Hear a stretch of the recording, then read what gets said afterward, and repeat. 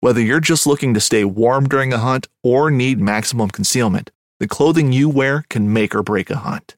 At MidwayUSA.com, we understand hunting clothing has come a long way with more meticulously crafted camo patterns, advanced scent control technologies, and weatherproof options to withstand the elements. Hunters have to wait until their favorite season, but shouldn't wait on gear, which is why Midway USA offers super fast shipping. When you're ready for your next system, log on to MidwayUSA.com. Fishing like a local isn't just about catching fish. It's about connecting with the environment and the people who call it home. It's about hearing the stories and traditions that have been passed down for generations and sharing unforgettable moments with the people you meet along the way. Fishing like a local is having an experience that stays with you forever. And with Fishing Booker, you can experience it too, no matter where you are. Discover your next adventure on Fishing Booker.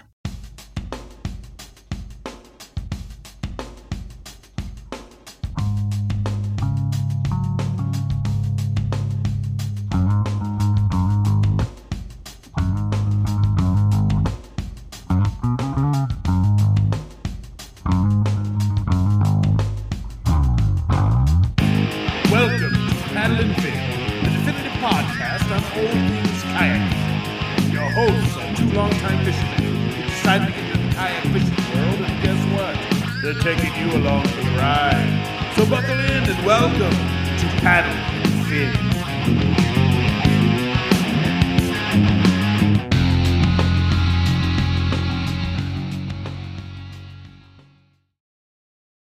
Hello and welcome back to the Paddle and Fin podcast. I'm Brian. I'm Jay.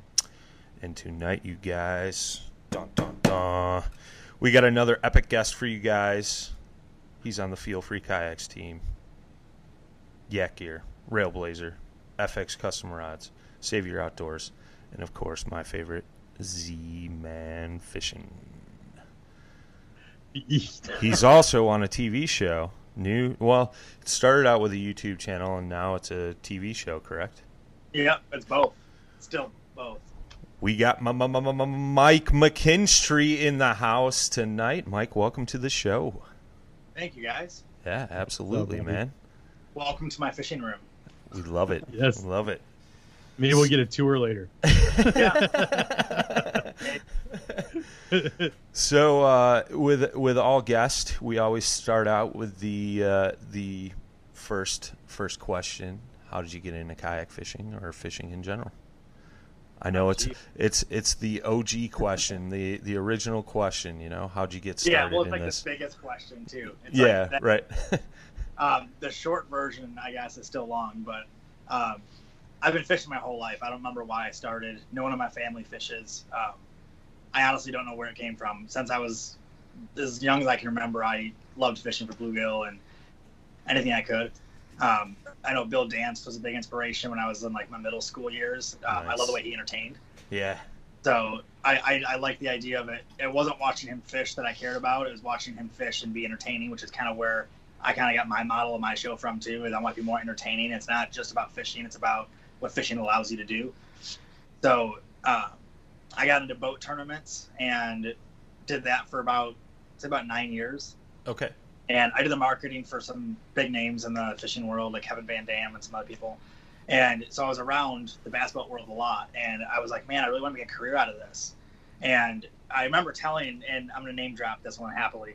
I was talking to Kevin at a tournament in 2013. Okay. And we were on a boat together, and I was talking to him, and I said, I want to do what you do. I want to make a living fishing in tournaments.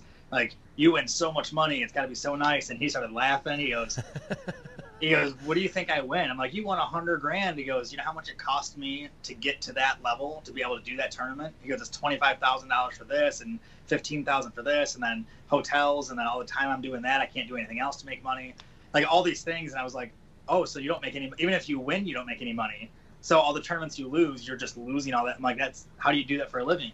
And he told me that creating a brand and creating an image and, you know, having things like diversify in the fishing world and, you know, find other avenues in the same industry. And like, we had this big talk about it, and that's kind of what made me model what I'm doing now, between him and Bill Dance. And I was in a basketball tournament on a lake out by me, there was stumps everywhere. I wanted to get back in this one spot, and I couldn't get back there. I rebuilt the lower unit 3 times my boat in one season trying to get back there.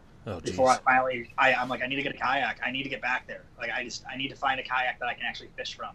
Because my other kayak, if you sneeze, you flip over, so I couldn't use it. And I went to a store. I found a feel-free kayak. I never heard of them. They just were comfortable and they looked stable. And went out fishing. Within a week and a half, I caught my new personal best in a kayak. Nice. In that spot that I couldn't get to in a boat. And it just changed my life. I literally had like that moment where I was like, how do I share this with everybody? I want everyone to know how cool this is. Like, this is awesome. I didn't know this existed. Now I want everyone to know. So I have a video production background and a music editing background. So I figure I'll make videos and I'll share them. And I started doing it, and people and sponsors started messaging me saying, hey, we love the way you do this. We love the way you show this. Would you be interested in doing this for our product? And I was like, wait a minute, I can get paid to do this crap? Like, This is this is cool. Like, this is fun. And I started getting paid almost as much as I was in my day job. So I quit my career, 10 years of marketing, and I quit my career and just jumped in head first. And that's where I'm at today now. That's very cool, man. I dig that. It's funny, you bring up the Kevin Van Dam conversation because on a recent podcast we had Aaron Steiger, team manager for Jackson, and he said he gets asked that question all the time, like from his team guys, like, how do I make this my job and my career? And it seems like so many people in the fishing world in general, have that vision. Like, I want to be Kevin Van Dam. Like, he's killing it, making thousands upon thousands of dollars, but they don't know all the, back legwork that goes into that. So it's kind of interesting hearing your perspective on that. You have the man telling you, like, oh, you're not going to make it very far, just trying to fish tournaments. You should find a back avenue.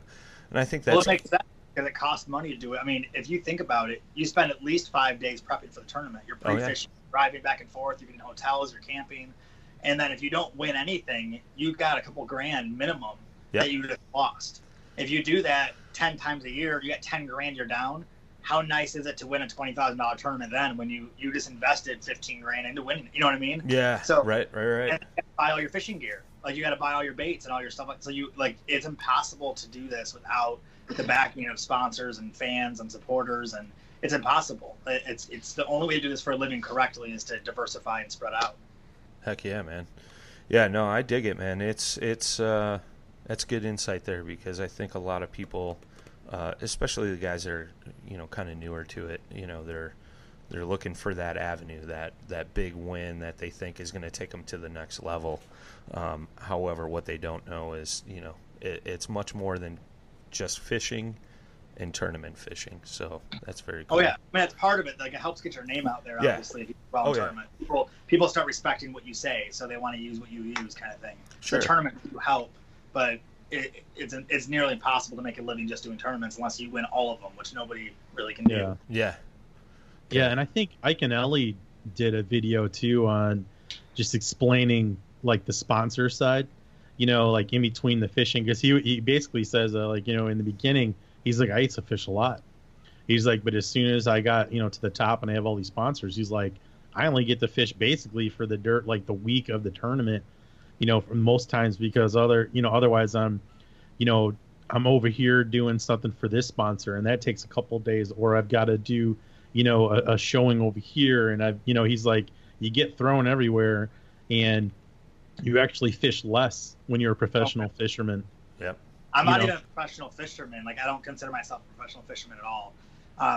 And I do the same thing. I don't get to fish that often at all. And everyone's like, man, it's so nice to get to fish every day. I'm like, that's what it looks like. Yeah. I'm like, no. Like, I'm working. Like, working is not the same as fishing. It's not. Like, when I get to fish for fun and relax, I don't bring my cameras. I don't even take pictures of all the fish usually. I'm just like, I just want to go out and catch fish and just have fun. Well, let me bring up something then. I mean, you don't consider yourself a professional fisherman. Now, I'll say that there are a few people at the top of the food chain, as far as I'm concerned, that I consider professional. You are one of them. And the reason I think this is because, you are making a living off of what fishing. You're doing. Yeah. You're however, like, you diversified, you're doing your thing. 'Excuse me. But, you got, like I'll just say like the top people, you obviously have Chet Hoover, you've got, you've got Drew Gregory. I'm even going to see Gene Jensen. He came from another background as well. And I'll even say Ron Champion. Sure. Like, the solid five that are making a living, doing what we all fantasize about. Why would you say that you don't consider yourself a professional fisherman when you're... I think that carries a lot of weight to it. Like if I say I'm a professional fisherman, that, in my opinion, that makes me feel like I'm a better fisherman than most people or something, where, in my opinion, I learned from a guy who's never been in a kayak before. I learned from guys who fish on a dock. So I think everybody does. So Sure. I don't think like I'm more of I consider myself more of like I host a fishing show. I get to fish for a living kind of thing, but I'm not, I don't know. I look at people that are professional fishermen as like, those are the people I look up to still. So even if I wasn't Sure. that level, I just don't, I have a weird always moving ceiling of success kind of thing where I never feel like I achieve a goal because then I'll stop. So I don't think I'll ever be a professional fisherman, but I see where you're coming from with it. But Yeah, I mean, well, and here's the thing too. Like these days, especially, I mean, I just think you're humble about it, and I'd probably be the same way. I would never want to, because it does carry a certain description, and even a stigma to some. Just because people think that, oh, he's a know-it-all. Like, why is he sponsored? But the thing is I think from my point of view, there are so many different avenues to survive in this fishing industry these days. I don't see why you can't consider yourself a professional fisherman, because to me, the very definition is living off of that profession. yeah, no, I see it completely. I just like I said, like Kevin Van Dam's a professional fisherman. Yeah, And he's I don't see myself at the same level as that. That's like sure. Bill Dance. Here's a good example, and I hope I don't get in trouble for saying this out loud because I'm a very good friend of his family and everything too. But I don't look at him as a professional fisherman. I look at him as an entertainer and a professional personality, like a host. And that's what I took from his show too. And I took the entertainment value of the show, and that's why my show is modeled a little differently than most fishing shows too, because that's where I got my inspiration from. Well, I think that's an excellent point. Well, hold on, Ryan, 1 second. I got to say it. I knew we were racing to the mic on that one. No, see, that's a perfect example, because you're saying you don't think that Bill Dance, or you don't feel that Bill Dance is a professional fisherman. He's a showman, but he is considered a professional fisherman. He's paid his dues. He's he's done the work. He's out there. But there's I would say there's different tiers in professional. I mean, if we're gonna go that route, there's definitely different tiers, I think, to that title. Obviously. I agree though, because it's like in sports too. It's the same way, like any other sport. Like in hockey, you can play professional and not be in the NHL. Sure. And Yeah. like you can be in the OHL and be professional, but you're not Sure. NHL professional. Sure. Yeah. Sure. So yeah, I could see that. So yeah, I'm like community college professional fisherman. And like I can think that, yeah. I mean, I get where Mike's coming from. I think what you do well is you have a passion. You have something that you really enjoy doing, and you relate that passion to an audience, and in a professional manner. And I know Jay's trying to make you say you're a professional, but I get where you're coming from. Like when you think professional, I think the general public, when they think professional fisherman, they think like tournament guy, right? Yes. Yes, Yes. Exactly. Or a TV personality, so to speak. And I agree. Like, yeah, I mean, did Bill Dance even fish tournaments? I don't even know. I'm sure he did, right? I know he has, but that's not what he was. That wasn't his thing. He just wanted to share his passion and help teach others, and I think that's what you do a great job of, Mike. Like, well, thank you, man. That's my goal. That's my main goal. Yeah, and I mean, I've watched numerous YouTube videos of you and things like that, and I think it even says that like in your intro to your show, right? Like, I have a passion and I'm here to share it, or something along those lines, right? Yeah. Maybe I'm wrong. Sort of. So yeah, I mean, that's the way I broke it down, but yeah. No, I think it's cool, man. I mean, I can relate a lot to you. I fish a bunch of tournaments, and we do this podcast, but it was all just part of you know, the learning experience and, you know, helping others learn from my mistakes, you know, Jay's many mistakes, and you know, things like that, and then talking to guys like you that have the same passion as us and sharing it to the rest of the, you know, fishing world. And no, I dig it, man. It's cool, man. We have a lot of like. You're in front of a camera, I'm in front of a webcam doing a Skype call. So Yeah. you know, a little different, but you know, hey, it's cool. I dig it, man. Dude, as long as people find, like, I just told someone this today actually too, is my biggest inspiration comes from inspiring others. And that's the way I kind of do everything. I don't do this for the money, I promise you. Like, I don't do it for the money. Nobody at this level, if you want to put us in a level, I guess, like you said, no one at this level is making a bunch of money. It's not a millionaire industry. No. So I don't do this for the money. I gave up a pretty nice job and salary and benefits to struggle and deal with social media and deal with stress. Sure. And my hours are like never ending. I did it because I love inspiring other people, and I started noticing that other people, like, I love seeing how many people have started their own YouTube channels after they saw mine take off a little bit. And it's a huge like pat on the back for me when I see people trying to do what I do. Like, they try to like take little parts of what I do, and I see it, I notice it. I'm like, man, that's cool. Like, someone liked what I did that much where they want to try to do it too. Like, that's inspiring to me. And there's like people that message me and just tell me like things that I've done to help them, and I didn't even know it. I'm like, this is why I do it, because if I can just get by and pay my bills and just be able to do what I love and just not have to worry about paying my bills kind of thing, that's all I want to do. You know, I don't really care about anything else. And the bigger platform I get, just the more people I can reach. So, you know, I truly just want to send the message that like has saved so many lives, you know, to get out there and just find their peace and find nature and just look where a kayak can take you kind of thing, you know? And that's all I want to do. I think it's such a cool thing, man. It's so much fun. Amen. Preacher Mckinstry in the house. I love it. So you mentioned, like, you know, social media and all that stuff. You know, never mind. I don't even want to go down that route. Yeah, we'll just leave that as it is. So I'm almost curious now because you can bring it up. I think I know what you're going to bring up. Are we walking that line, Brian? Yeah, I guess we'll walk that line. So, you know, we get it sometimes too, and I know because you're a bigger spotlight, you know, and you're in a bigger spotlight, you know, you get it too. So how do you deal with the crap on social media? I mean, it's pretty bad right now in the kayak fishing world. We're not going to name names, but you know, what are your thoughts on that?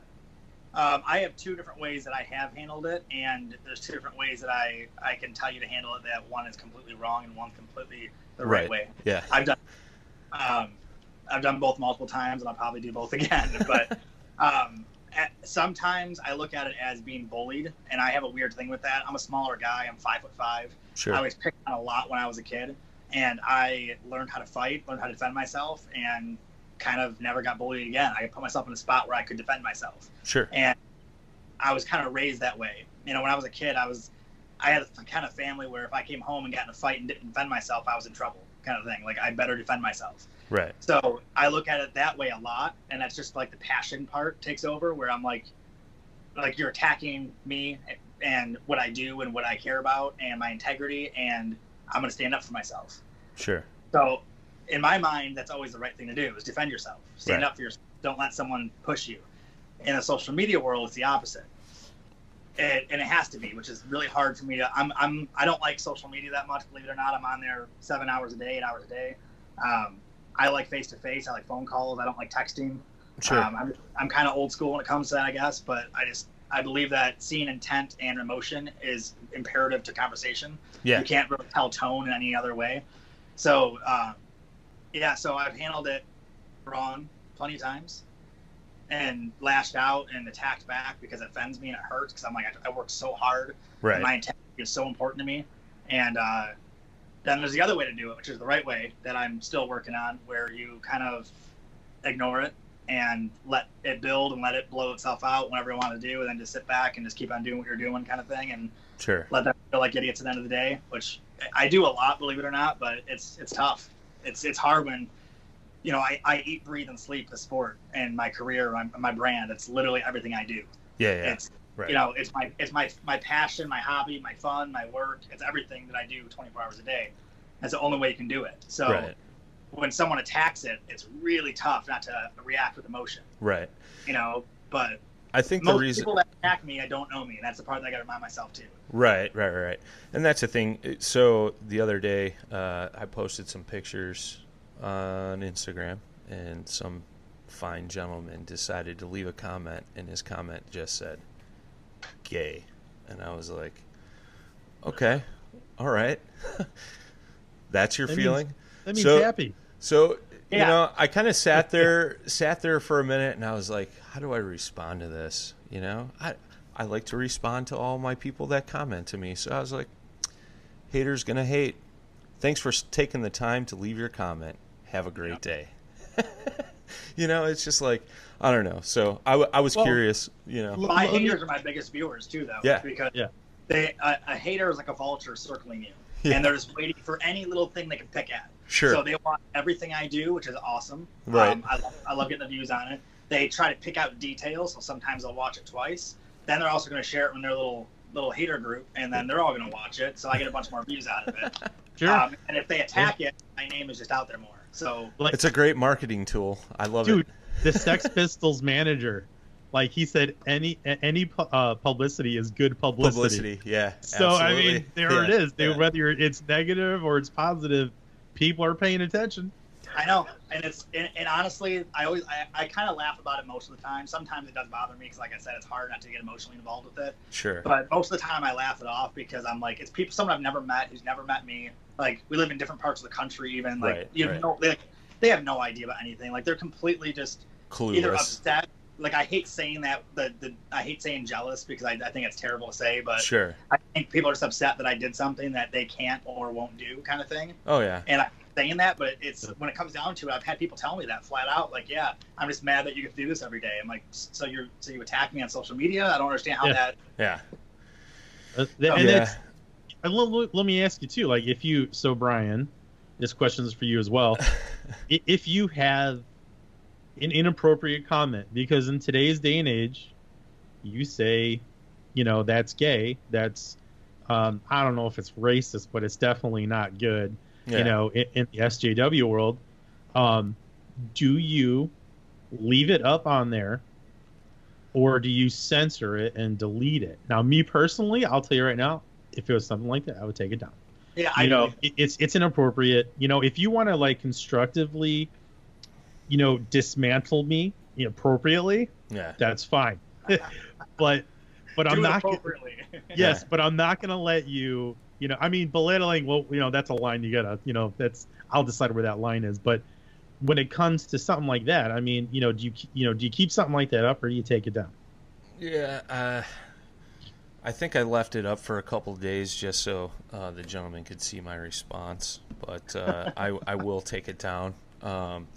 You know, it's funny because you know, one of the guys that does a segment here, Mr. Brad Hicks, he does a great job with social media promoting Paddle and Fin podcasts, and he posted a new episode up, and somebody put breaking news, quote unquote, you know, because he was posting about a new segment to our show and stuff like that. And, you know, it's just like, he's like, I don't even know what to say. I'm like, don't say anything. That's the best response, you know? So, I mean, I didn't mean to go down this path. I just, you know, I know sometimes, Mike, you know, you get some comments because you're in the bigger spotlight. So I just wanted to ask you because of my recent experience with Mr.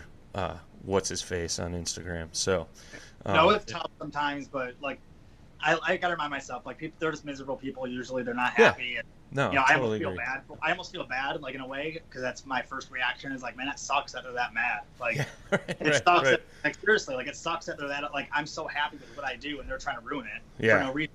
Like, Right. that kind of sucks. Yeah. But You know, I know. You know, it's funny. Even to that, Mike, when me and you did that show together, I remember we were posting stuff that whole week, you know, goofing around, and I got a couple PMs like about you, like people were actually asking, like, is that dude really cool?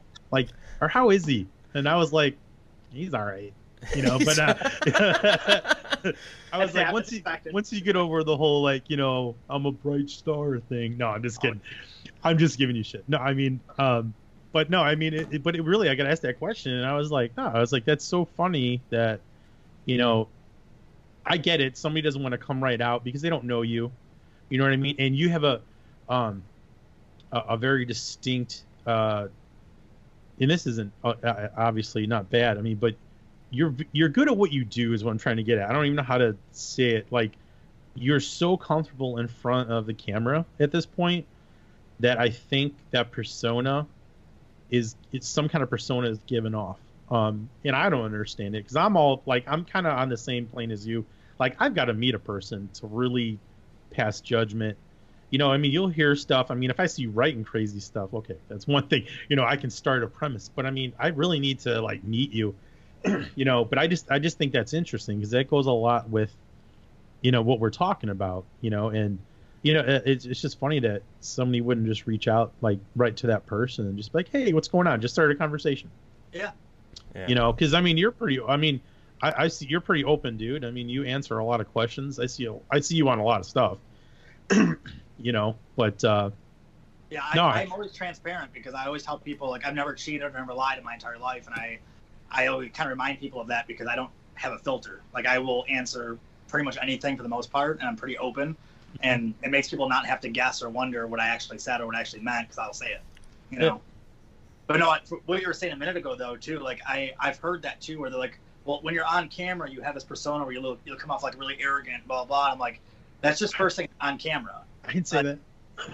No, but like I've heard that. Like, it's fine. Like, I've heard that, and I kind of laugh at it because I'm like, well, I've been on camera since I was like really little. Like, my parents would videotape me playing hockey when I was a kid. Like, I used to make videotapes of like every hobby I've had since I was, I made skating videos in the 80s and 90s, like early 90s. Yeah, buddy. Like big VHS tape recorder. Yeah, buddy. And you're a front man too, right? You play guitar, so you're used to being on stage with a mic. Yeah, I did cage fight in front of thousands of people. I sang like guitar in front of thousands of people. Like, I played hockey in front of thousands of people. Like, I've never been shy. So I know how that comes off because when I see someone who's like really confident too, I'm always like, I just shake my head and look at him. I'm like, oh, wait a minute. Like, maybe he's a cool guy. Like, I shouldn't judge him. Like, like, there's a few celebrities that I've met where I've been like that, where I'm like, that dude seems like he's so arrogant. And I think about it later. I'm like, he's in front of cameras and crowds all day, every day. Like, you have to change your persona a little bit. Sure. But in reality, I'm still nervous on camera a lot of times, and people don't believe me when I say that until they're there with me filming, and they see that I have to take 10 takes to say something sometimes, or, I don't do everything first take. A lot of times I have to redo it because I stutter or I get nervous, or, it's the confidence is more of like it's almost like a cover for being nervous sometimes too, Yeah, sure. Yeah, but I think that's what keeps you grounded too. I mean, even back to the band days, I remember I always had butterflies every time. Never went away, especially when I had to sing. Yeah, like, I agree. When I started singing, I was like, the whole time. It's a whole different world then. You should make Jay sing right now. La la la la la. No, you don't want that. I'm in a screamo these days, bro. I'll just let me break something down for you. Hold on one sec. Screams. I know, bro. That was 4 paragraphs. Oh boy. That was a love song. Yeah. So let's switch subjects here. Let's talk kayaks, man. So you're out of a Feel Free, right? Yep. How'd that all go down? You said at the beginning your first kind of legit fishing kayak was a Feel Free. Did you ever change it up at any point, or have you always been a Feel Free type of guy? I stuck with the one that fit, and I fell into it on accident. I was looking at a different kayak and I saw it, so I sat in it. I was like, wait, this feels like my bass boat. Like, the seat is high up, it's comfortable. The platform, it's aluminum reinforced in the Feel Free, so it doesn't have any flex to it, so you can stand on it without that instability feel. So I was like, it feels like a bass boat to me. Like, this is literally exactly what I wanted to feel in a kayak. So I bought it and went out in it. 2 weeks later, I flipped over for my first and only time I flipped over in one, and kind of learned the stability of it. And I've been in every kayak now. Like, I actually love demoing new brands or new models when a new brand comes out with one. Like when that Blue Sky came out with Jackson, I went and tried that out at Paddle Sports in Wisconsin like a year before it came out, and I was so excited to try it out. Like, I love trying all the kayaks out, and still the one that fits me. I mean, there's a lot of kayaks I love. I like a lot of kayaks. Sure. But the one that still fits me perfectly without as much compromise is still a Feel Free. So, Very cool. Yeah, I've used every model they have, and I'm using the Dorado mostly now. Yeah, I was gonna say you're floating mostly out of the Dorado now, right? Yeah, dude, that thing's awesome. It's heavy, but on the water, it's amazing. It's one of those kayaks like the Hobie PA and Jackson rig. Sure. Some of the bigger boats, I'm like, yeah. Anytime I talk to anybody and try to sell them whatever brand that fits them, I'll tell them like, look, on land, it's not that great, but in the water, it's the most comfortable, amazing thing you'll be in. Like, like I'm not gonna lie to you. On land, these things are bears. They're 120 pounds, 130 pounds, and if you load it up first, you're at 150 pounds. Oh, so, wow. My Dorado weighs about 200 pounds with the current battery I have in it right now because I have the motor in it, so I have the battery in it. Oh, wow. So they're not fun on land, but once you get on the water, man, I think, Jay, you've used the big rig, right? I had the big rig FD. Okay, so it's a big kayak. Yeah. But I also on the had a water, lure 11.5. Yeah, see, that's not as big though. That's smaller compared to the big. True. Like the Dorado is closer to the big rig.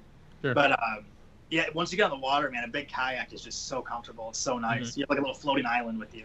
Yeah. Oh yeah.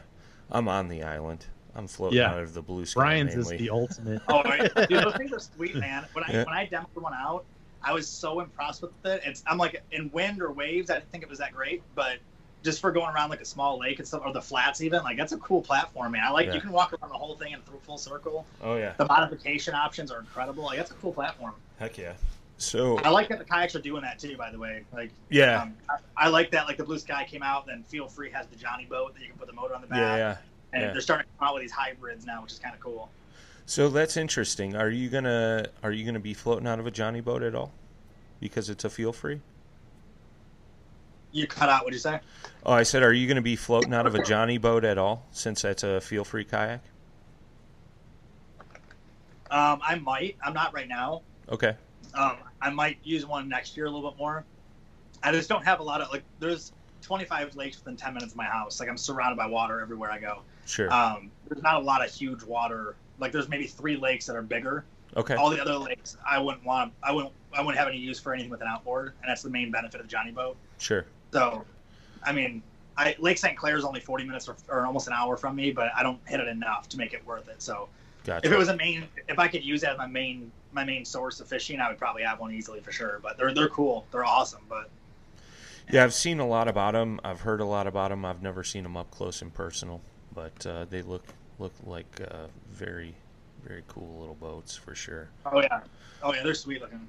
So with that Dorado with the electric motor, are you running lead acid or lithium battery? Right now it's lead acid, and that's why it's still a 37-pound battery. So, yeah. But I have where's it at? I think it's right behind you somewhere. Oh yeah, check this out. So these bad boys, where's the power for it? Right there. These bad boys. Yep. Are coming out with a new 50 amp hour. Yeah, I saw that.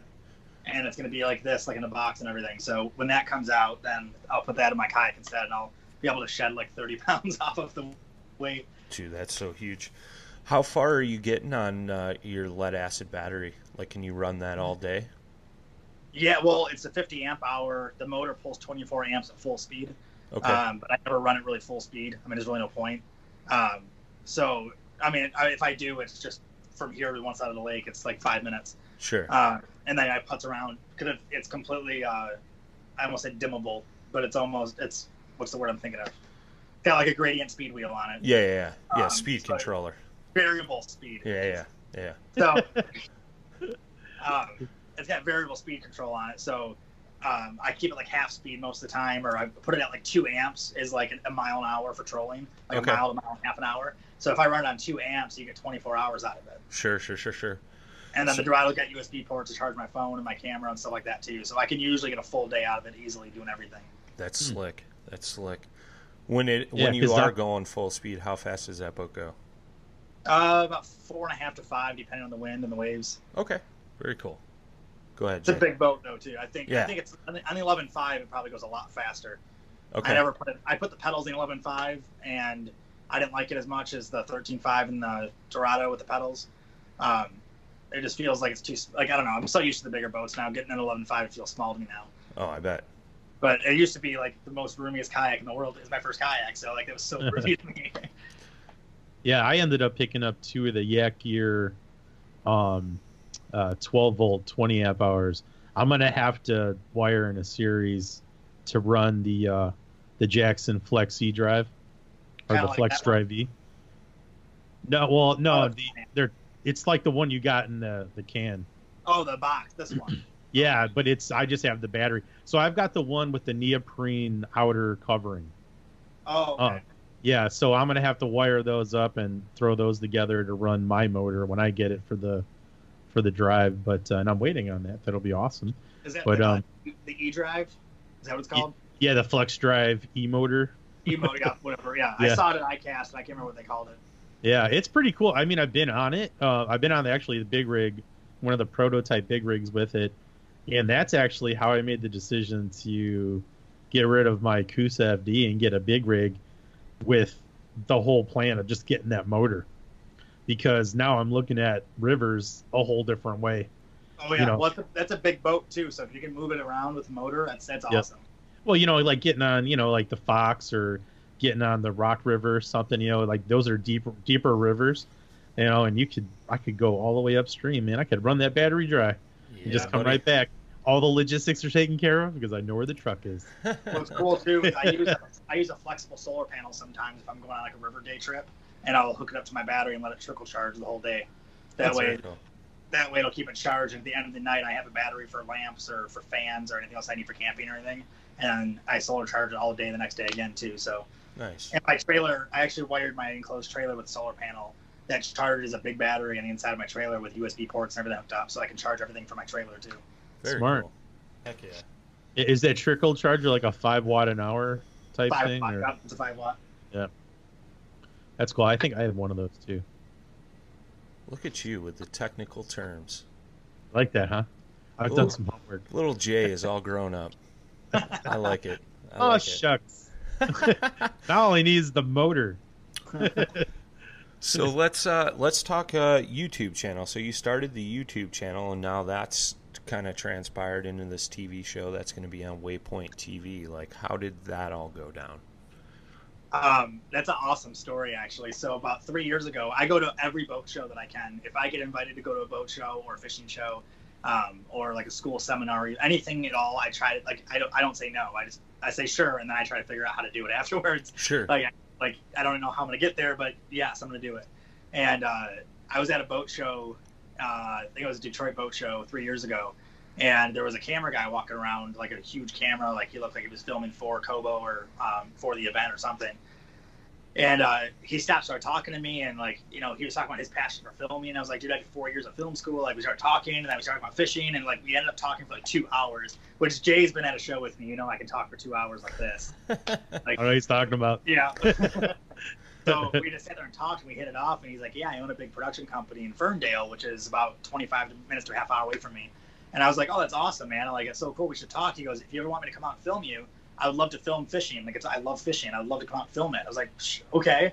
Like, I'm using like these 2 knockoff, like made in China GoPros that weren't GoPros. Yeah. And I was still making videos like that. Excuse me. And I was using like free software that I found online. And this dude's offering to film me with like, $50,000 camera. So I'm like, come on out. So he came out and filmed. And then we hit it off as friends. The next year, he filmed an episode I did with Gene Jensen. It was a 2-part episode. And he filmed the whole thing just for fun and spent the whole day out there. They did another one when Chad came to Michigan, did one too. And then he was like, you know what, man? He goes, your videos are so different. Like, I love the way you edit them. He goes, do you ever think about making a TV show? I'm like, yeah, dude, I don't have the sponsorship backing to get it. Like, there's no way. Sure. And I'm like, would you just email, like, tvshow.com? Like, how do you do it? You know what I mean? Yeah. I'm like, how do you do a TV show? So he's like, well, that's what I do. Like, he's a pretty big production house. And he's like, I'll call around, let's get some information, blah, blah. So we started looking at, like, Outdoor Channel and Discovery.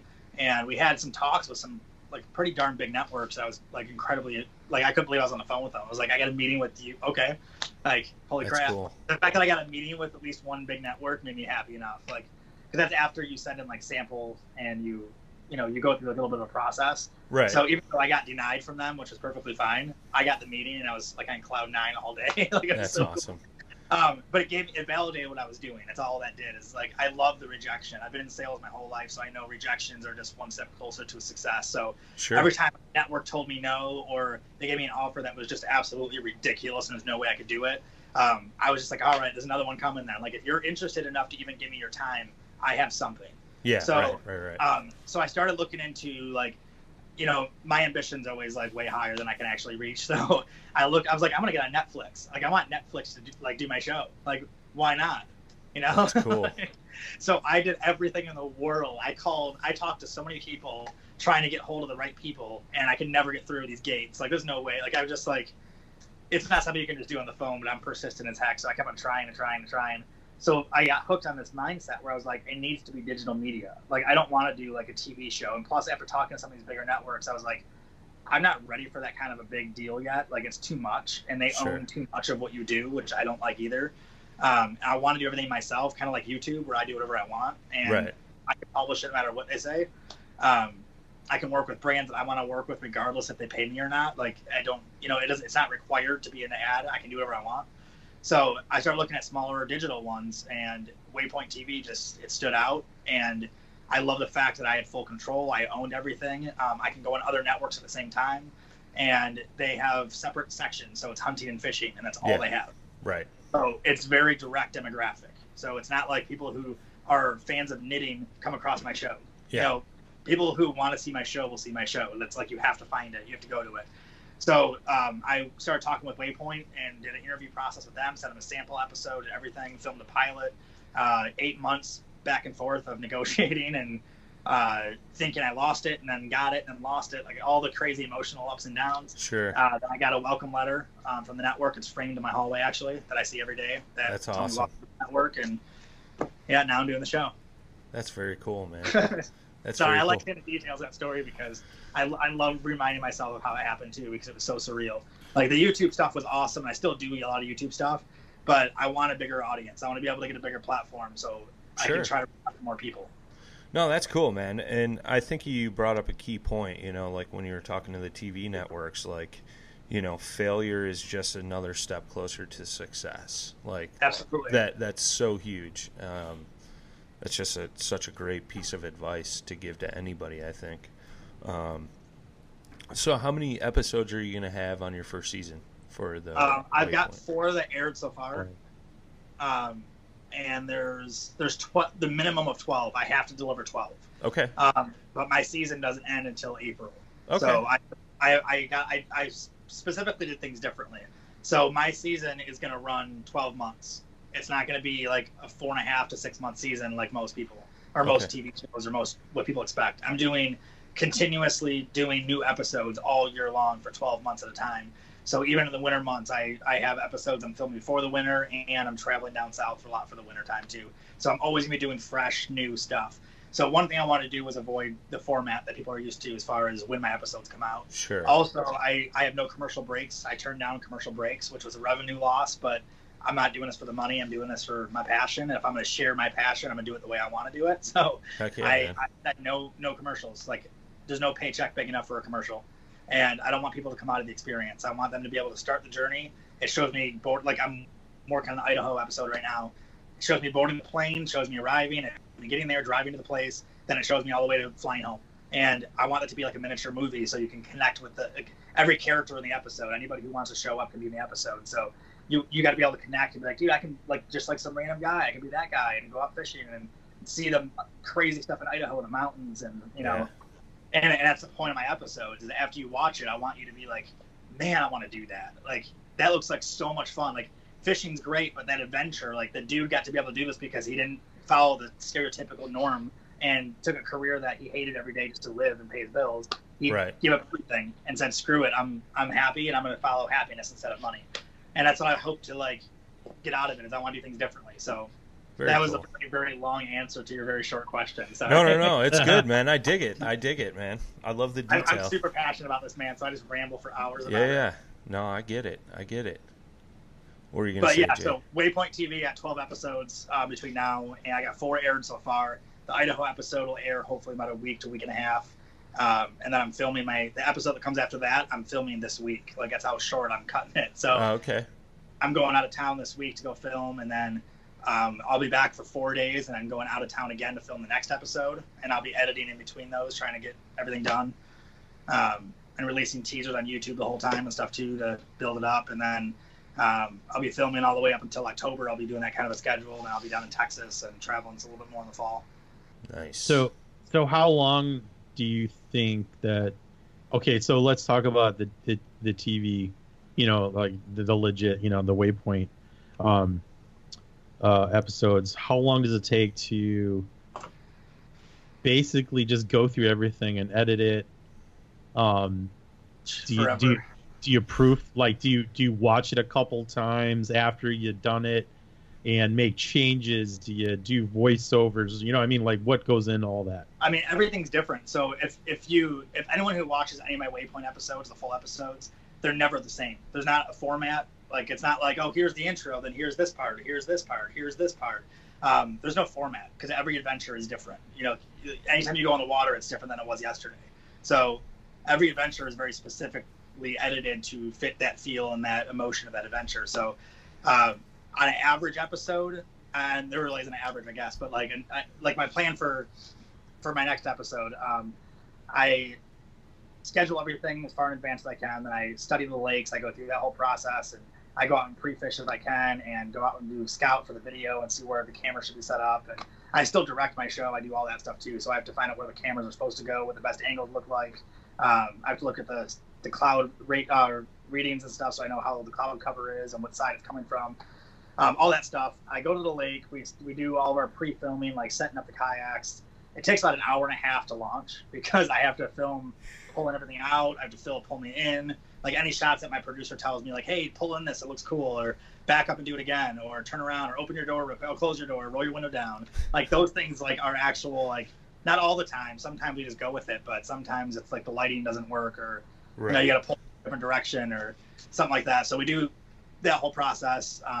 Get the shots of me pulling my kayak out so people can see how it comes out, how you move them, stuff like that. Then the fun part is what people think is the fishing stuff happens.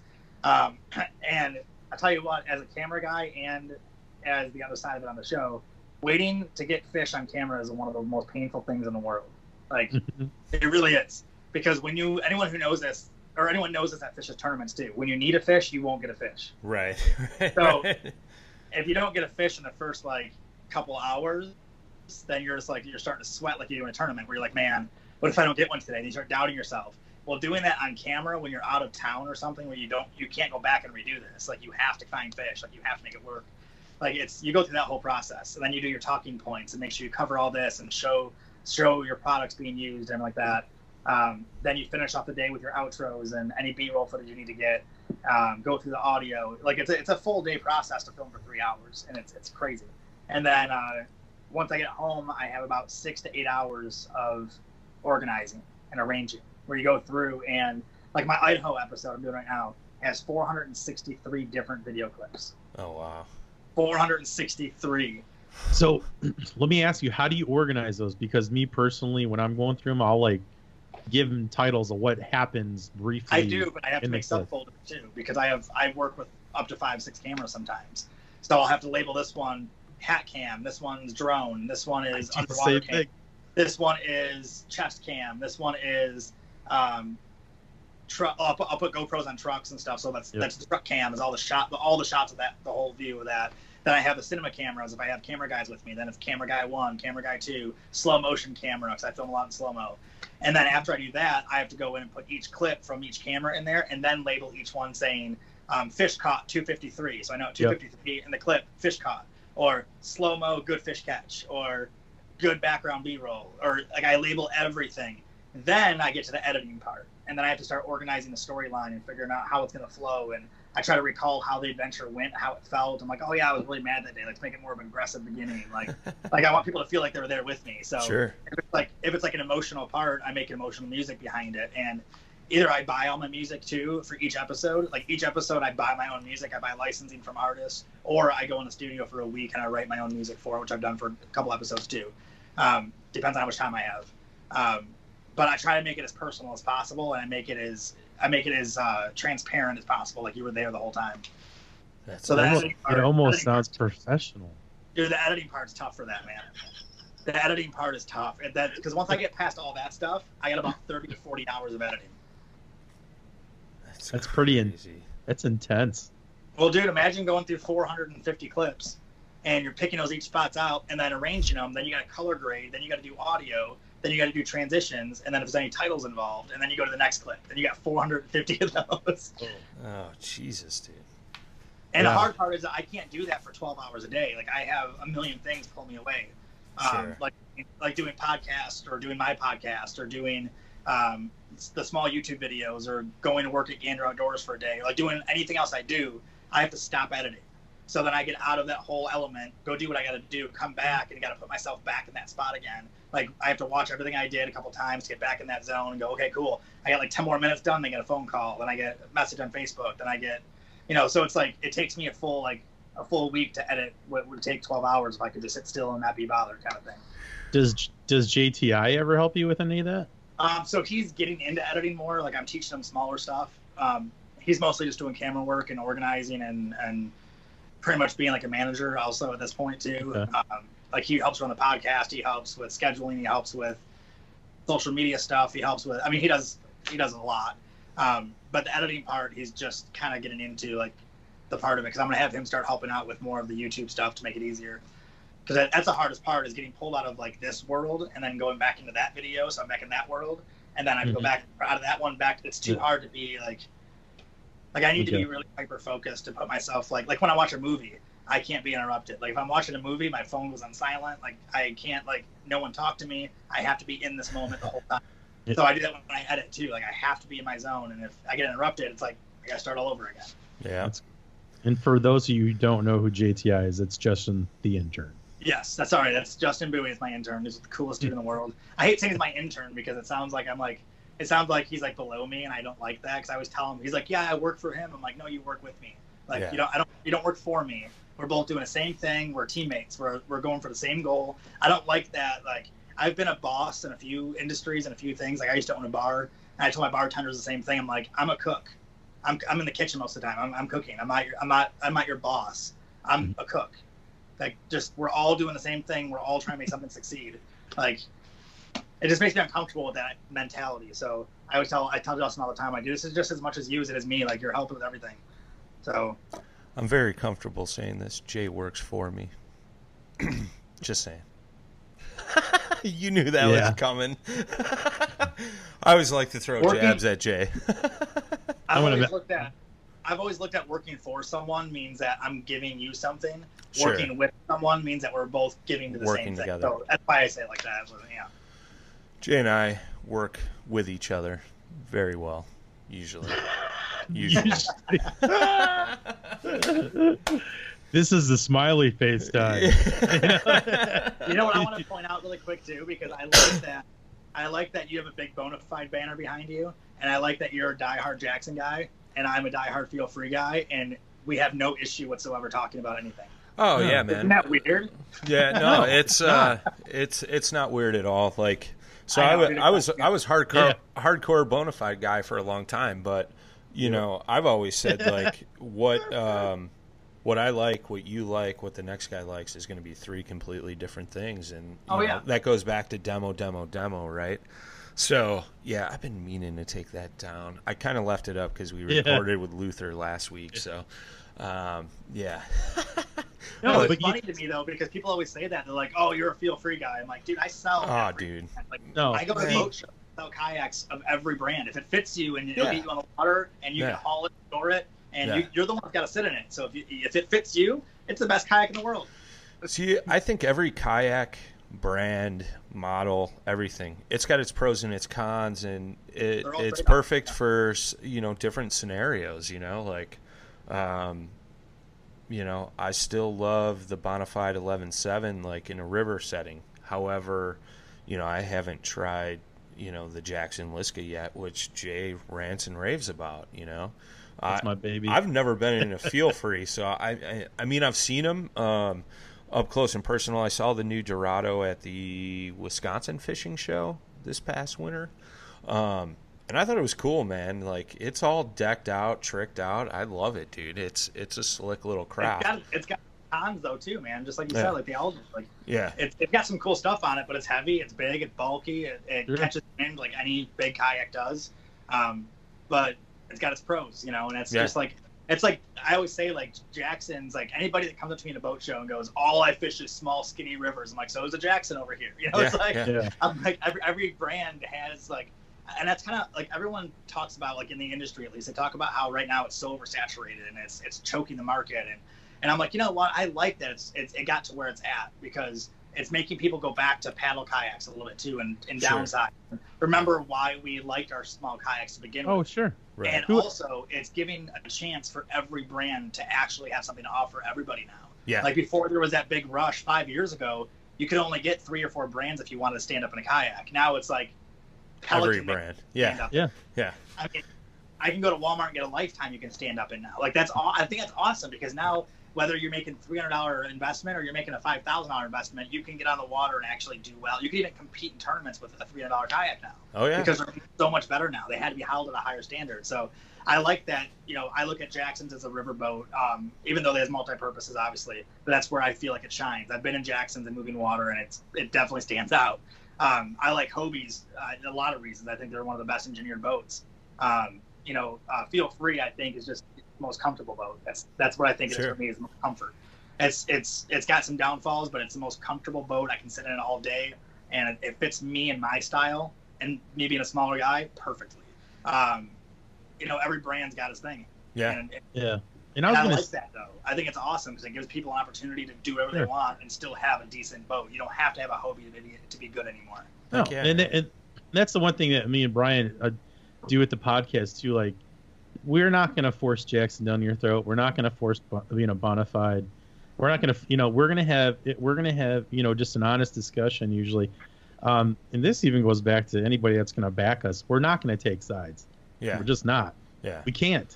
You just can't. It's not fair to you. It's not fair to everybody here, that's listening. We have to, be objective and be. I mean, I know Hobies are good, and I liked my lure Feel Free. I like my Jacksons. The Blue Sky is awesome. It's like I haven't been on a Vibe yet. Those look kind of neat. It's I've been on Wilderness Systems. I mean, we don't draw lines, and I think that's super important. Just to the industry, even though when people go, oh, you're a Jackson guy, you're like a purebred. It's like, dude, I if I go somewhere and there's only like this kayak available, guess what? I'm going to be sitting in that kayak. Well, it's like when I travel for my filming, it's hard to get a Feel Free everywhere. If I'm flying somewhere, it's hard. It's a lot easier to get a Hobie. But when I'm out filming, even if Feel Free isn't sponsoring a video, it's like I am comfortable in a Feel Free. I know its limitations. I know its feel. I'm in it so often where it becomes part of me. Like I know what it can take, and like I don't have to worry about anything. I know where its limitations are. So I like being in that kayak at all times. So it's one of those things where it's like when I travel, people do all the time, like, oh, you got to be in your Feel Free. I'm like, no, it's literally when you find something that fits you that well, and I'm in it so much. Like it's literally like a second. Like I'm so comfortable with my kayak, it's insane. Like it really is.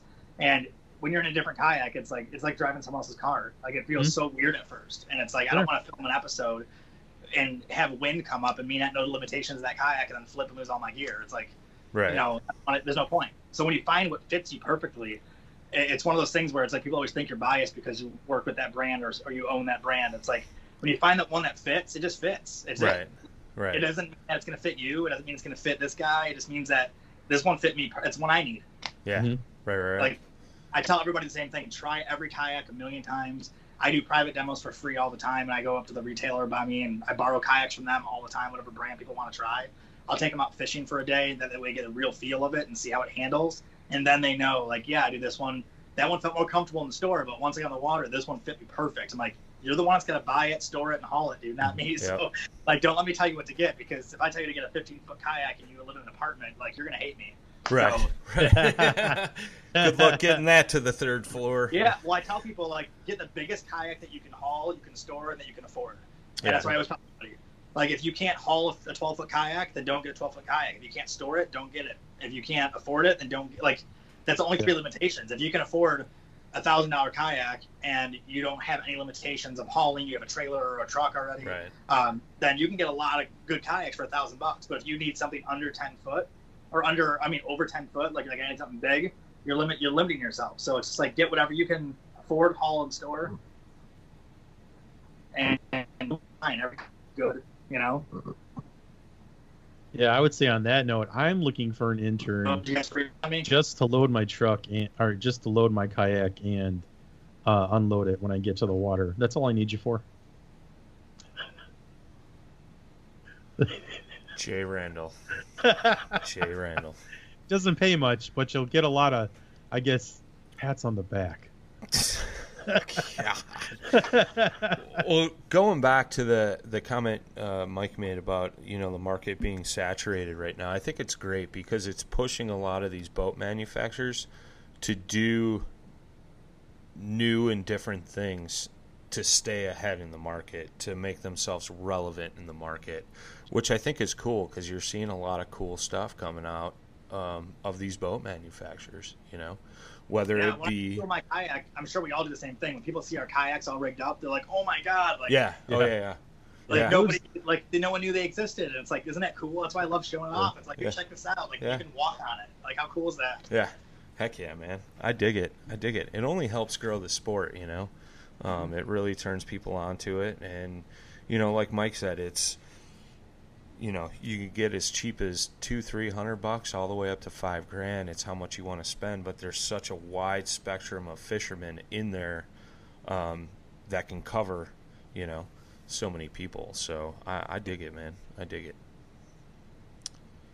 Z-Man. We got to talk Z-Man. This podcast will not end without Z-Man. Is that like the elephant in the room? Or wait, I mean the bags behind you. Dun, dun, dun. It's like a fade-in intro. Just. Yeah. I dig it, man.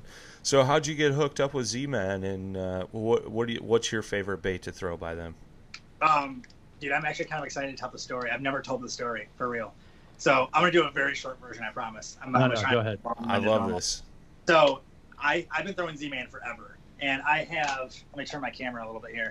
So that's a canvas print of my personal best.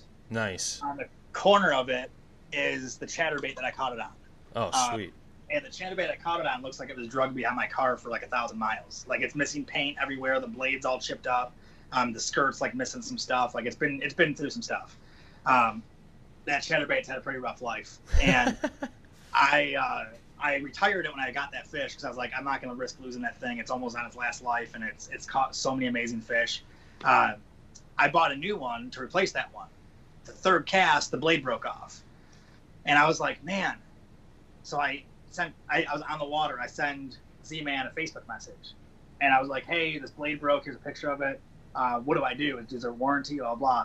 The guy responded within 5 minutes. Super nice. He got my address. Within 5 days, I had 3 of them sent to my house for free. Oh.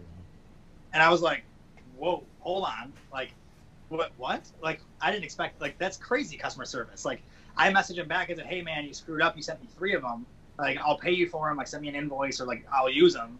But I only had 1 that broke. And he's like, oh, don't worry about it, man. He goes, there's 2 more on us for your trouble. It's like, for your trouble. Like, it's a $5 bait. Yeah, like, right. You got to make that much money. Like, that's crazy.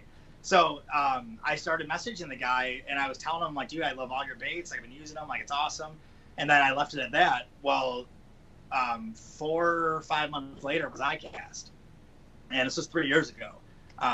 And I go to iCast. My YouTube channel was – I honestly remember these numbers for a reason because I remind myself every single year at iCast. I went to iCast the first year with 62 subscribers on my YouTube channel and 7 videos. Now I have over 200 and something videos, and I still only have like just under 3,000 subscribers. Like I don't really care about the numbers that much, but it just shows like how much it's progressed. It's still growing. And I walked by the Z-Man booth, and one of the guys stopped me, and he goes, "Hey, you're the Basquatch guy." And I was like, "Wait, what?" Yeah. Like, I looked around like it'd be somebody else, and I was like, "Wait, what?" I'm like, "You're like you wearing a Z-Man shirt, like super professional," and I was like, "This is the crazy." Like it's the first time I've ever had this happen, so. I was like, yeah, what did I do? Like, I thought I was going to get yelled at. Like, you owe us for those 2 baits from 5 months ago. Like, here's that invoice you've been dodging. Yeah, and plus interest. So the guy was like, dude, we see you posting all of our, like, or sharing all of our stuff, and you post about how you love using our baits. And he handed me a bag of baits, and he goes, try these. And I was like, oh my God, Z-Man gave me some baits. Then he messaged me after that and said, hey, do you want to be on our pro staff? And I was like, okay, like, that's cool. Like, nice. Like, I buy your baits anyway, so I don't need a discount. Like, I don't care. I like supporting your company, so it's no big deal. Right. And he goes, oh, no, we'll just give you a couple baits here and there. Like, it was small, like, not the big deal. And I was like, I'm going to be a customer anyway, so who cares? So, you know what I mean? Like, I don't care. I'm going to buy them anyway. So after 2 more years, like, and people hope you guys hear this, 2 more years of not getting paid by them, not working with them officially, nothing, and me still being a customer, buying baits. Like, I buy all these baits. None of these are free, so you guys know. I mean, I don't, it's different. So I pay for most of them. So either way, I'm really honest. It is what it is. So after a while, they got a hold of me and they're like, hey, you know, let's start working a little bit more together. Like, you're giving us a great return. Like, you're doing such a good job marketing us, promoting us. And I was like, well, of course I will. You guys are my favorite bait company. Like, it's almost all I use. Like, literally 99% of all my baits are Z-Man. So I'm like, of course I'll work with you guys. And ever since, now we've been growing a relationship. They're some of the coolest people I've ever met in the industry. Everyone's pretty cool, but they're just like a little more family. And they're still a small-owned company, as big as they are. And they make incredible products, man. So I stock up. I give away most of these baits. I give them away every week on my podcast. And I give them away on the water all the time. People try new stuff. Like, if you come to my house, if I walk out with a few bags of baits, just kind of like a thing. I should start getting, like, I should be getting like a bag dispenser on the wall or something. I think we should go to Mike's house once a week. What do you think? You guys are more welcome to come over to fishing. You guys aren't that far away. You can make it up here. No, not at all. You're welcome anytime. I got 5 kayaks up here. You can hop, show skip, and a jump over the pond, basically. Yeah, I'll be in Holland. I'm actually filming this week in Holland over on Lake Michigan over there. Oh, nice, dude. Wow. Very cool. I'll be like right across from you. Heck yeah. We'll wave. We'll wave. I'll look for it. You'll call me, like, can you see me? Like, no, just keep on waving. Yeah. You see, like, I'm holding an orange flag. It's the safety flag. Do you see? Yeah. And I see on the news the next day the Coast Guard had to rescue a man in the pier. Yeah. So, New Holland, Michigan. What are you guys going out? Steelhead fishing? Salmon fishing? We're fishing a spot that I've never seen, that I've never been to, and that I have no idea what it looks like. And it's in a river. Interesting. literally, this is how this career works sometimes. Yeah. My producer called me last week and said, hey, we have a makeup episode, because I had an episode I had to cancel. I had to cancel the filming location, and we're supposed to film it this week or next week. And so he's like, hey, I just went on vacation with my girlfriend at this beautiful spot. You ever been to Holland? I'm like, yeah, I've been by there. Like, I've been around there a lot, but I don't know the city that well. I know it's Dutch. That's all I know. Sure. And he was like, we went to this place. It was beautiful. We saw fish everywhere. We got to film there. And I'm like, what's it called? Like, where's, like, dude, I can't just jump in. I don't even, like, what? Drop That's me not a how pit. fishing works. Like, I can't just jump and go, ding, there's the fish. Like, it's not how it works. I need to do research. So this was last week. So we were like, all right, let's do it. So I called the tourism bureau. We started making phone calls for local businesses and trying to, like, figure out where to go and what to do, like what spots to make sure we can include in the video to showcase the area, like all the crazy work that we had to squeeze into the last 5 days I'm still doing every day. And he's making his calls and all the stuff like that. We set up something. I don't want to give it away yet because I'm going to do a big social media blast when it happens, but we set something up an hour and a half north because I like doing adrenaline-based stuff and like adventure-based stuff in the episodes too. So we have this really cool thing an hour and a half north that's going to be something I've never done before. That's going to be pretty crazy and fun. Cool.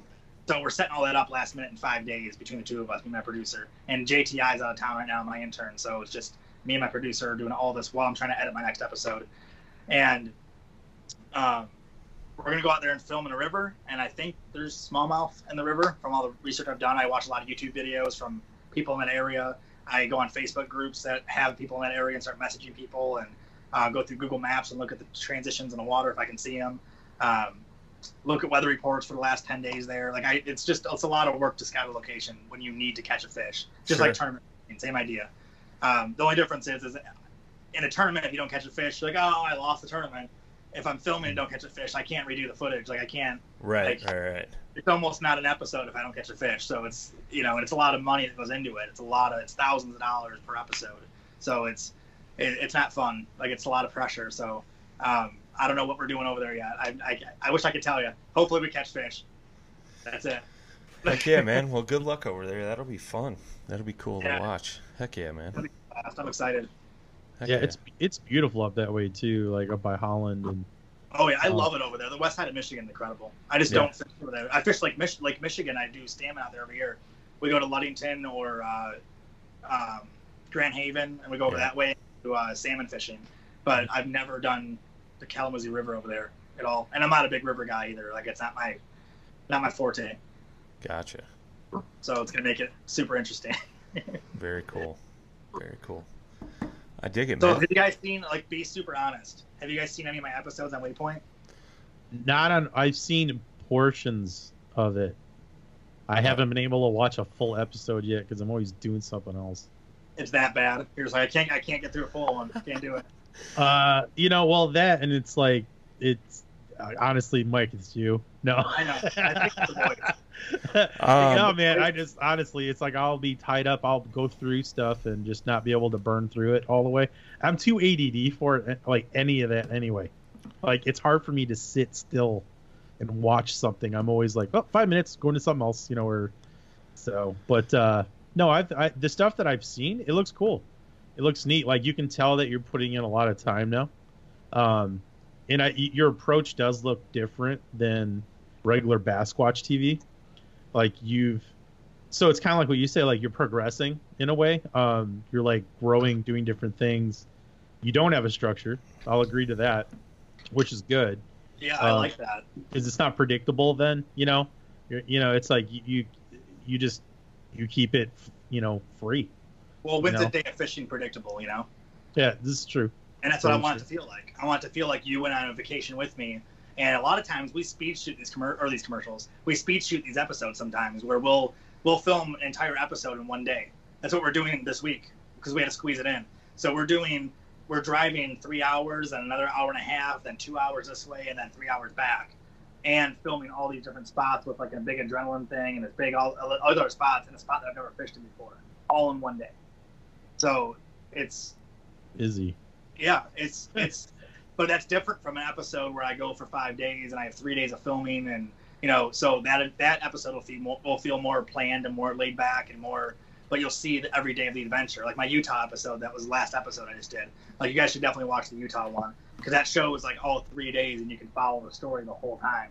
The Idaho episode I'm doing now is the same thing. We could feel all 2 days we filmed. You can feel like being there all day and then all night, and it's not just fishing; it's the adventure of being there too. Huh. Yeah, I think I caught part of the. You did one. You were fishing for trout or something, right? Yeah, that was that was a YouTube video one. That wasn't the Waypoint TV episode. Oh, my bad. Sorry, homie. Well, so that one's on Waypoint TV though. That covers you a little bit because there's season 1, which was the end of last year. They wanted some of my higher end YouTube videos just to put on there like a preseason. Okay. So they took 4 of those. One of them was the trout video. One was duck hunting, and one was North Carolina, and one was Texas. Okay. And then the first episode this year of like the new season is ice fishing. Then the second one, which is with kayaks and everything too, which is a lot of fun. The second one was Louisiana, and we ziplined over gator swamps, and like it was awesome. It was so much fun. The third one was Lake St. Clair for the KBF Trail event that I competed in. Oh yeah. Then we did a Cancer Survivor event that I sponsored afterwards, which is incredible. Then the fourth episode that just aired was Moab, and we did hiking in the canyons and stuff afterwards, and we found a lake like in the middle of the canyons that we fished, and we camped out, and it shows all of that for the whole episode. And then Idaho, and it's the first time I'm talking about it too because I haven't released that much of it. We went sturgeon fishing with our kayaks in Idaho, and we caught over 30 sturgeon in our group. And nice. My producer and another camera guy's flight got canceled last minute because of weather, so it was just me and my intern, and we filmed everything, and it was awesome. And it's a very real feeling, like adventure, and it's a lot of fun, a lot of vlogging and stuff too. So you get a lot of behind stuff. Very cool. That's cool. Idaho is fun. I'm going there at the end of August. It's a cool place, and I want to go back for sure. Yeah, I'm gonna catch me a 7 or 8 footer. Yeah. Hopefully. We went to a sturgeon pond. That way we were guaranteed fish, and I've never caught a sturgeon, so I wanted an educational part too. So that's I wanted, cool. like, I didn't know how to handle them, and I watched videos, but there wasn't anyone that really explained it. So in my episode, I have the guy that runs the whole place explaining how you handle them and why, which is really important. So they're very protected fish. Yeah. And very weak fish. They have no bones. It's all cartilage. Yeah, that's crazy. And they have no scales. It's like the weirdest. They're related to the shark family, so it's like a really cool species, man. I like totally respect them a lot more than I expected. Like, it's not a normal fish. They're super strong, and you join like a 1%er club because fewer than 1% of kayakers are actually are fishing for sturgeon or catching them. Really? Yeah, it's the percentage is super low. Super low. They're a lot of fun. Yeah, they're definitely, so if anybody's out there, like, definitely try to hook up with somebody who knows what they're doing for sturgeon fishing. Even if it's not from a yak, get into it. I'll even, name drop Steve Carroll. If you ever want to get in touch with him, I'm sure he'll find a way to do it. That dude he knows what's up. He knows where the spots are. It's on the Snake River. It's legit, and it can be dangerous.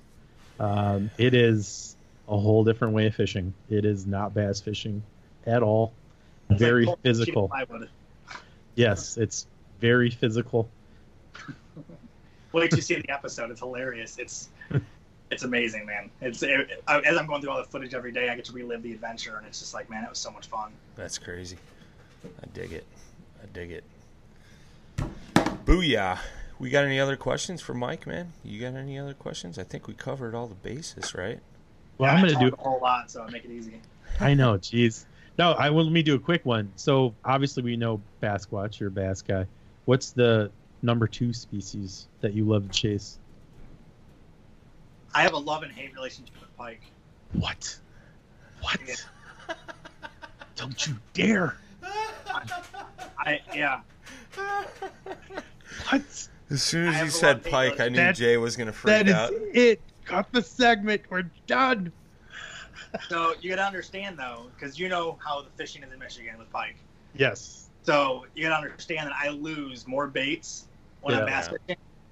And, anyone in the north part of the country does. Like, we lose night. That's why jackhammers suck, because you got to buy $20 baits and you lose them to pike all day. Yeah. So that's why I have a love-hate with pike. I love catching pike.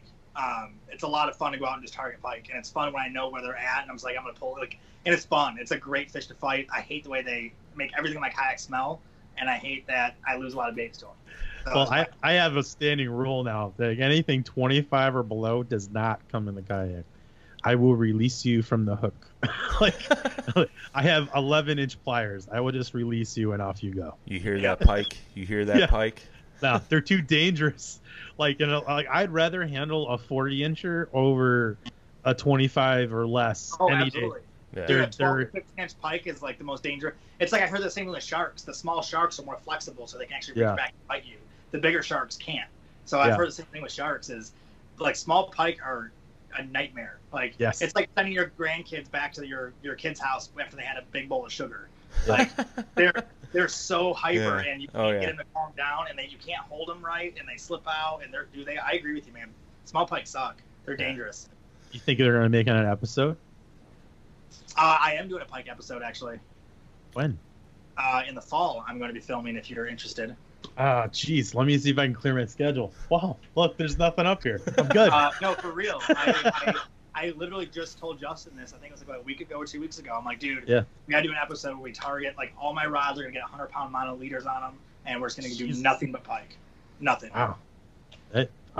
Yeah, let's talk. Yeah. I'd say that's okay. Look at that. Ironically enough, I don't know where that end is. 100-pound mono. Jeez. So why are you going to do 100-pound mono and not like a steel or titanium? Steel cuts their mouths. See, there you go. Like, I care about the pike. I care about fish in general, dude. I want to like screw them up just so I can get a picture with them. That's not cool. So it's like, I don't break off on mono. I'm just saying, I've never noticed any damage from the titanium with the nylon covering. I don't know. Those are the That's what, black ones, right? Are those usually Yeah. black? Yeah, I They're got very- those too. Yeah, I've had a couple times where I see, like, if they go behind the top of the jaw, I've seen them cut open like that, and I don't know, I feel terrible doing that. I don't know. Bad.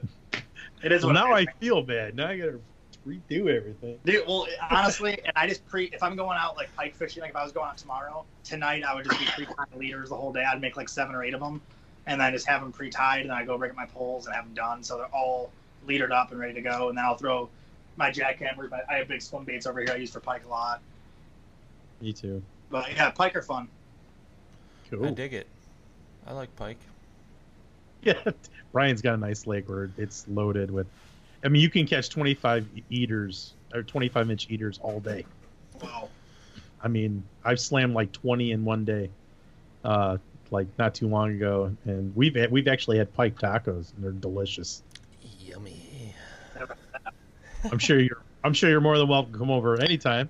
Anytime, Mike. Doors always open, bro. Leave Michigan, come to Illinois. Got a Everybody's spare doing it. bedroom. Yeah. Yeah. Yeah. No, I dig it, man. I dig it. Yeah. Pike are a ferocious fish. Yeah, Jay, But- we'll talk. We'll talk though. You can come up here anytime, and we'll do a pike video. Sweet. Sounds good, man. Very cool. So look out for that, boys and girls. Jay Randall on Bass Squatch Hunter TV. Yeah, Dig it. Can Brian tag along too? I mean, absolutely. all right, Brian, you can come. Is it- Well, Anytime thanks. I do an episode, I make a post in a local group usually, like of a group wherever I'm going, like in Texas or wherever I am, and I'm saying, hey, I'm filming here. As soon as I find out where I'm going to be, I'm like, I'm going to be here at this time and date. Come fill out a release and a waiver, and here's the rules. If you anyone wants to come on out. Because I That's like cool. that. I like the episodes being about the sport. It's not Mike Mckinstry TV. It's Bass Squatch Hunter TV. Yeah. And if I don't catch a fish all day, I'll get footage of you guys catching a fish all day, and it's still the same thing to me. It's just showing the sport. That's all that matters. So I just made a post today in the group by Holland, and I have, I think, 3 people coming. That, Nice. I saw you post. So, the Michigan Kayak Trail. Mhm. Yeah. They're all on that side of the state. So anytime I go somewhere, I do that because I love having other people in the video. It's just fun. It's different personalities. Like if Jay gets a 45-inch pike on the lake I know out here, which you can, by the way. There's 40 inches over here. Yeah. Jay's they look back at in the his bags. But his expression and look on his face Yeah. would be awesome. Like, Yeah. why would I not want to share that? Like, that's why I share it on camera because I love Yeah. that experience. So, Heck yeah, man. so yeah, anyone, you guys can bring 20 people with you, man. I don't care. We're not gonna do that. Party at Mike's. And we're gonna hog Mike. Oh, that's too funny, man. Oh, that's awesome, dude. Yeah, I definitely. point out that you're wearing a bona fide shirt too. Yeah. Work Yeah. shirt, bro. Just got home from work. Yes, I just cool. want to say because you're like, oh, I gotta take the banner down. I'm like, Yeah. you're wearing a shirt, Hey. and it's Yeah. you got your face, and you're wearing Got- a hat. look. There's paint on it. Yeah. Wow. So, I'm just biased, man. Got They make turned- a good kayak. got They turned into- get a lot of hate, but they make a good boat. yeah, man, you can't argue with that, man. I mean, it's a solid platform. I love it. I just, I mean, I won't lie, I procrastinated a long time demoing a Blue Sky, and yeah, we all know how that went. Got in one and just fell in love with it, man. Yeah, you can't argue with that. They make a hell of a boat. I dig them. I mean, if I ever got out of a Blue Sky, I'd definitely go. It'd probably be either Jackson or Bonafide, but Yeah, We'll see. It all depends what you do, man. We'll It's see like, we'll see when that time comes. yeah. But All right. yeah, man. So real quick, Mike, why don't you let everybody know where they could follow you and follow the TV show, the YouTube, all that good stuff, and then we'll close this thing out, man. All right, so you can find my YouTube channel at Fluke Master. I'm just joking. Who? Gene's gonna get 2 more hits today because of that. Yeah. Gene who? I don't know. Anyway, so it's Bass Squatch Hunter TV on YouTube. It's Bass Squatch Hunter TV on Instagram, Twitter, Facebook, everything. Facebook, I do a lot of cool stuff on the Bass Squatch page. I do my live podcast every week at 7 o'clock on Wednesdays. And I also do like giveaways and posts and stuff on that page all the time. And then the TV show you can find on Waypoint TV. It's a free app you can download on any smartphone, on Samsung TV, Amazon Fire, any of the Apple TV, Roku, everything. and it's all hunting and fishing. It's super cool. There's some awesome shows on there. Drew Gregory shows on there too. So if you want to see Hooked on Wild Waters, like see all the river stuff and the adventures he goes on, they're on that show too, and on the network. And yeah, that's pretty much it. Very cool, man. Go to basswatchhunter.com and find some stuff too. Oh, yeah, perfect. Awesome, man. Well, Mike, thanks for taking the time out this evening to jump on here with us. Of course, definitely I appreciate took time it. away from working on kayak fishing stuff to talk about kayak fishing stuff. Yeah, I dig it. With that being said, guys, just a quick shout out to our lovely supporters: Rocktown Adventures, Loveland Canoe and Kayak, Hammered Lures, Coyote Sunglasses, Fish Mob Lures, Southern Lake Co., and Michigan, Ohio Kayak Anglers. Michigan, Ohio Kayak Anglers. Yep. They're awesome guys. I was like, uh-oh. No, I love Bad those guys. blood. Todd and Rich are great guys. Yeah. I love those guys. Super good dudes. Also, guys, don't forget about the recycling plastics program. Take your used plastics from this fishing season, send them into the address in the show notes. Eric Richards from Hammered Lures melts those down, makes new baits, and sends them to the Heroes on the Water chapters. With that being said, awesome. Yeah, heck yeah, man. With that being said, guys, until next time, tight lines and smooth paddling.